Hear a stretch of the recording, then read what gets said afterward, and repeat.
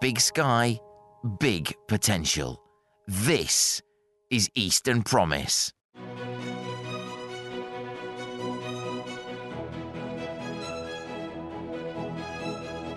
As part of the Campaign for Better Transport's 50th anniversary celebrations, they have declared this week, the 12th to the 18th of June, to be Better Transport Week. Dr. Nick Johnson, the elected mayor for the Cambridgeshire and Peterborough Combined Authority, and therefore the elected representative with far and away the largest constituency in the east of England, has set himself the 6 District Challenge. What is this challenge? Why, to visit the 6 districts of his mayoralty: Fenland, Huntingdonshire, East Cambridgeshire, South Cambridgeshire, and the cities of Cambridge and Peterborough, using only public transport or active travel. I caught up with Dr. Johnson and joined him as he made the short hop from the city of Cambridge into South Cambridgeshire. Here we are, just a bit away from Foxton railway station in South Cambridgeshire, and I have caught up, literally and figuratively, with Dr. Nick Johnson, Mayor of the Combined Authority for Cambridgeshire and Peterborough. Dr. Johnson, today is your 6 Districts Challenge, which sounds, and you are very well along the way of having completed it. Could you sort of tell our listeners what is the 6 District Challenge and why you're undertaking it today? Well, it's an idea that came up from staff within the Combined Authority here in Cambridge and Peterborough. The Combined Authority is made up of constituent authorities. From the north, that's our obviously Fenland and Peterborough City Council, and down here where we are at the moment in the south, South Cambridgeshire, with a few in between. We've not made Huntingdonshire yet, but we have visited East Cambridgeshire and we've been through Cambridge City. So the idea was to demonstrate, because it's Better Transport Week, that public transport is a good alternative, as indeed is active travel, using the power of walking and cycling. And how much could we achieve, or how much could I achieve, with the support here of the staff, and get around the county? And actually also use it as an opportunity to listen to the people along the way, and actually experience. I mean, I do use buses myself anyway, but today, using public transport, we've already, maybe one of the reasons you caught up with us was because we had a delay on the train. Yes, that's the only reason I caught you. So well done, signal failure on that one.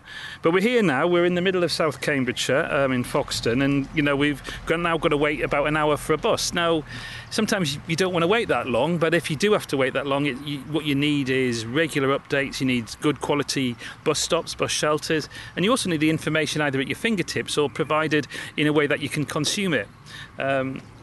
Also, you become aware of some of the costs. At the moment, we have the benefit of £2 bus fares for most journeys, not all. Makes it more affordable, but, you have to balance that up about the general expectation that a lot of people, well, we can hear it now, people using cars. Yeah. We want to try and move people, for the better of many reasons, into using public transport more. So you've kind of acquainting yourself with the challenges that your constituents face in using public transport. What are so far today, what are the main lessons you've taken away? And I sort of ask you to sort of perhaps reflect on how you think you're going to approach those going forward. In some ways, public transport is fun. I mean, whilst I've been doing it, I've been very energetic in trying to, highlight some of the benefits by using social media. Now, if I was in a car, I wouldn't be using social media, I wouldn't be texting, quite rightly. So sometimes letting other people take the strain, that's fun. But it's a strange one in this, because I'm doing this as part of almost like an experience. I'm not commuting, and so when you put an overlay of I need to be at a certain place in a certain time, I could see how that could be frustrating. For instance, knowing that we want to come here where we are in Foxton at the moment, but at the same time the train being delayed was starting to make me feel a little bit concerned. So again, it's about that reliability. I've also found out about ticketing. I have so many different tickets as I bought along. Wouldn't it be easy? And one of the things that we want to do at the Combined Authority is having one ticket, where you can travel around. We all know the experience that you've got in very different experience of using sort of an Oyster card in London, where you have and that covers a whole area, and you can just move around one single price. I know when I sort of start adding up all the costs for me moving around Cambridge and Peterborough today, it'll be significant. And then that's a challenge. Do you want to move people onto using public transport? But then if the pushback is, but it's too expensive, particularly if you're taking a family around. It's just me on doing it on myself today. But if I had to then pay for other children or another partner, it becomes it puts you off using public transport. And we desperately need to get back to a day where public transport is a viable alternative for all of us, and indeed it's the one that we choose. It can be fun. That's what I've learned. As the mayor, what powers are within your hands? What levers can you pull to actually do things like unify the ticketing in a more coherent way? Is that the case of using technology for a single app, or, for example, or just really interested in what you can do without recourse to having to refer to anyone else, particularly in Whitehall? Very simply, we are in the lucky position, I would say, of being a combined authority area for Cambridge and Peterborough. So that gives, within that level of local politics, above your county councils, your city councils, your district councils, you have within the mayoral role the opportunity to explore proper bus service reform. And that's what we're doing at the combined authority. We're moving through a process of assessment, putting together a business case, looking at either enhanced partnerships or indeed franchising. There's no secret that as a mayor, as wanting to become a mayor, I campaigned for franchising, but that has to stack up. That has to go in front of a business case has to be made, and that has to go through proper analysis. But at the same time as we're doing that, a push for franchising or enhanced partnership, we're looking at a whole process of a bus network review, taking ownership and looking at real challenging the kind of patronage of buses, and then saying, well, look, it's well recognised. In fact, only just over a year ago, we were in an unenviable position of an operator locally deciding they were not willing to continue running bus routes. And, that was a challenge. But we put it out to tender, and we found that there were other bus operators who were then keen to come in, and we have obviously the actual the amounts and how much subsidising is not on public record, but it's a sort of it's gone in the direction where we want to kind of move along from just saying, is this value for money in terms of subsidy? We know what else does the bus network do? It was quite clear that as bus services were being threatened, there was never so much coming in terms of the mayoral office about, please save our bus route. It gets me to school. It gets me to education. I'll have to change my job if there is no bus running through the... And then on top of everything else, it's this thing that we have a national health service. What we need is a national public transport service. It was deregulated back in the 80s, and I think that was a major failure in the past. And what we're trying to do in reverse. And interestingly, across the political divides, there is a real keenness to kind of bring a narrative where public transport is viable and it delivers not just about value for money, but also in terms of economic benefit, social benefit. A simple example would be rural isolation leads to issues of loneliness. If people can't get out and about to the shops, they're not integrating. So there's so many reasons that we need a proper integrated, safe, reliable, affordable public transport system, and having that access, particularly to improving the bus network, is very much part of what we're doing. And public transport is also very important for the drive towards net zero and carbon reduction. And I know that's something you're also very interested in. What can we do in terms of... I'll cut this bit out because I had the question in my mind a second ago, and now, ironically, the train of thought has left the station again without me on it. Decarbonising transport. Cambridge is notoriously quite a difficult city to park in, or an expensive city to park in, and there's a very good reason for that. But on the same token, it's very easy to access by rail. How important do you think to what you're trying to do is that decarbonisation agenda, and making basically Cambridge a cleaner and a greener place, encouraging people to use cars less and making public transport more accessible?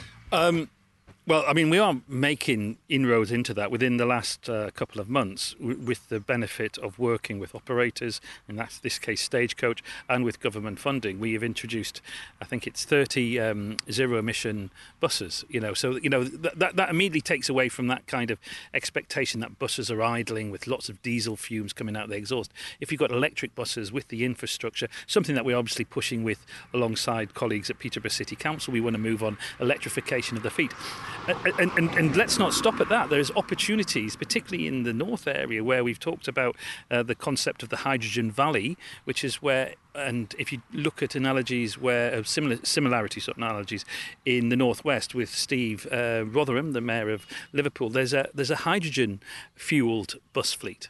So it's about the infrastructure, looking at where you can have an opportunity to introduce, particularly around the buses, either electric buses or hydrogen-fueled buses. And of course, you mentioned obviously Cambridge with the news about the East West Rail. It absolutely has to be an electrified rail line coming into the centre of Cambridge. What sense would it be to deliver a railway which then starts bringing in diesel trains with all the inherent fumes with that? We have to have electrification of the East West Rail if it goes ahead. So tomorrow morning you're back in your office on the back of the 6 Districts Challenge today. What's job number 1? It will be to get an update from the bus team, as I call them, and there are experts, just to kind of clarify a few points and just connectivity around certain routes. I mean, I've got individual experiences of some of the routes that we've used today. Positive feedback, but also just to pinpoint and where exactly we are, and to deliver the next stage of pushing on for that business case around enhanced partnership or franchising. Now, when we did the networking event on the railway, the roundtable event on the railway, we had Jonathan Denby of Greater Anglia, and he was telling us how that the service between Norwich and Cambridge, the frequency it is, an hourly service, was really a sort of a campaign, a push to get that. And I started asking the question, what would a half-hourly service unlock? And personally, I'm very much of the view that a half-hourly service from Norwich, even after that's through to Stansted Airport, could unlock a very great deal of sustainable growth, not for Cambridge, for parts of Suffolk and for Norfolk, and all the way up to Norwich. Is that a sort of thing? I hate to put you on the spot about this, but is that the sort of thing that you could possibly take back with you to consider as you're looking at these issues? So yes, absolutely. But I'm going to reassure you and all your listeners that one of the things that the Combined Authority is doing is we're taking leadership about the issue of just north of Ely, the Ely area capacity enhancement works. That is a whole challenge, and in fact, on the announcement of the East West Rail success story, is that he said, well, let's not stop at East West Rail and connecting between Oxford and Cambridge and areas in between. Let's push on to the Norfolk, Suffolk area, connections with Ipswich and Norwich. But we need this problem. We need to address the problem that the pinch point that is Ely area junction needs to have massive improvement to improve the capacity, particularly for a mayor for Cambridge and Peterborough, because one of the biggest challenges I've got is the inequality in our area, a sort of north-south divide.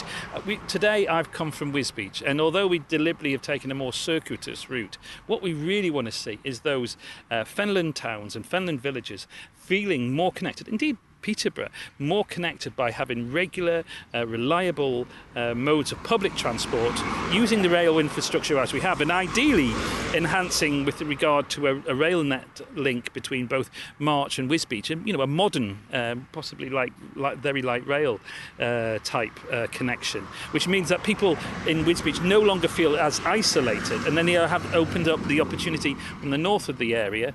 And indeed, what I would say, my hope will be in the long term, is that as we see more investment coming into, and we will see more investment in Cambridge and Peterborough, people want to come here. But my real drive is to say, look, when you hear Cambridgeshire, don't stop at Cambridge. Think wider, think bigger, think of the connectivity that could be possible, and an opportunity in terms of development of your business further afield into the East Cambridgeshire district, into the Fenland district, because that's where we're really going to be successful as a whole is in this county.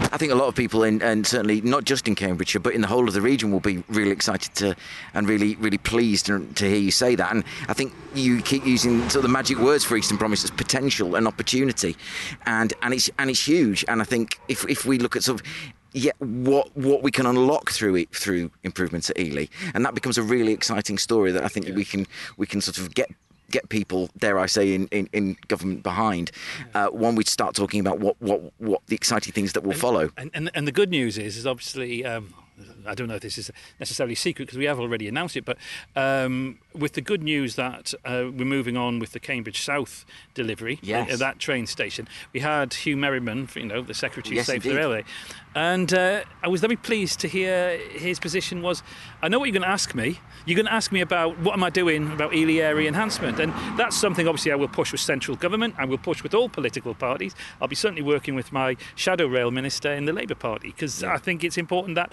everybody's on message that, and it won't just be about the benefits that deliver in terms of Cambridge from Peterborough. It will, an investment in Ely area enhancement will allow the improved movement of freight. We're talking about a Freeport down in Felixstowe and Harwich, all these areas, getting heavy freight off the roads onto the rails, but then just imagine transference and how quick we can move stuff around the rest of the country, the Midlands, the North. It is an absolute priority for the country as a whole to improve Ely North Junction. Well, absolutely, and these, I think, for my money, these are exciting times to be in the east of England. We've got the energy picture, we've got the science picture. It's a very sort of shorthand way of doing it, but the fantastic and your green energy, renewable energy, clean energy resources at the coast. We've got Cambridge, the UK's capital city of science. We've got Norwich coming up fast in the rearview mirror with the 370 million investment going in there into its science park.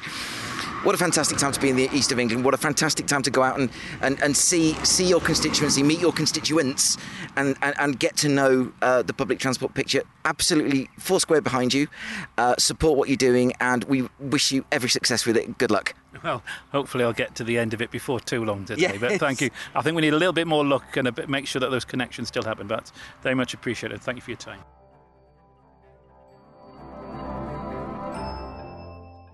I'm hugely thankful to the Mayor of the Cambridgeshire and Peterborough Combined Authority, Dr. Nick Johnson, for taking time out of his 6-district challenge on a blisteringly hot afternoon to talk to Eastern Promise. The 6-district challenge is a fantastic way to raise awareness of the importance of public transport and also to campaign for positive change. I also want to place on record my thanks to Senior Advisor Constance Anker, who acted as a homing beacon, allowing me to intercept both her and the Mayor as they waited for their train to depart.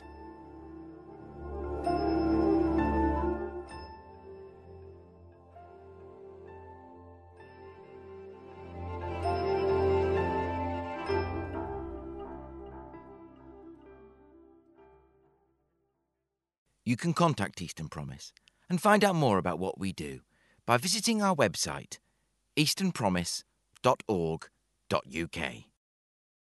Eastern Promise is a Priors-Croft production on behalf of the Eastern Promise East Anglia Community Interest Company.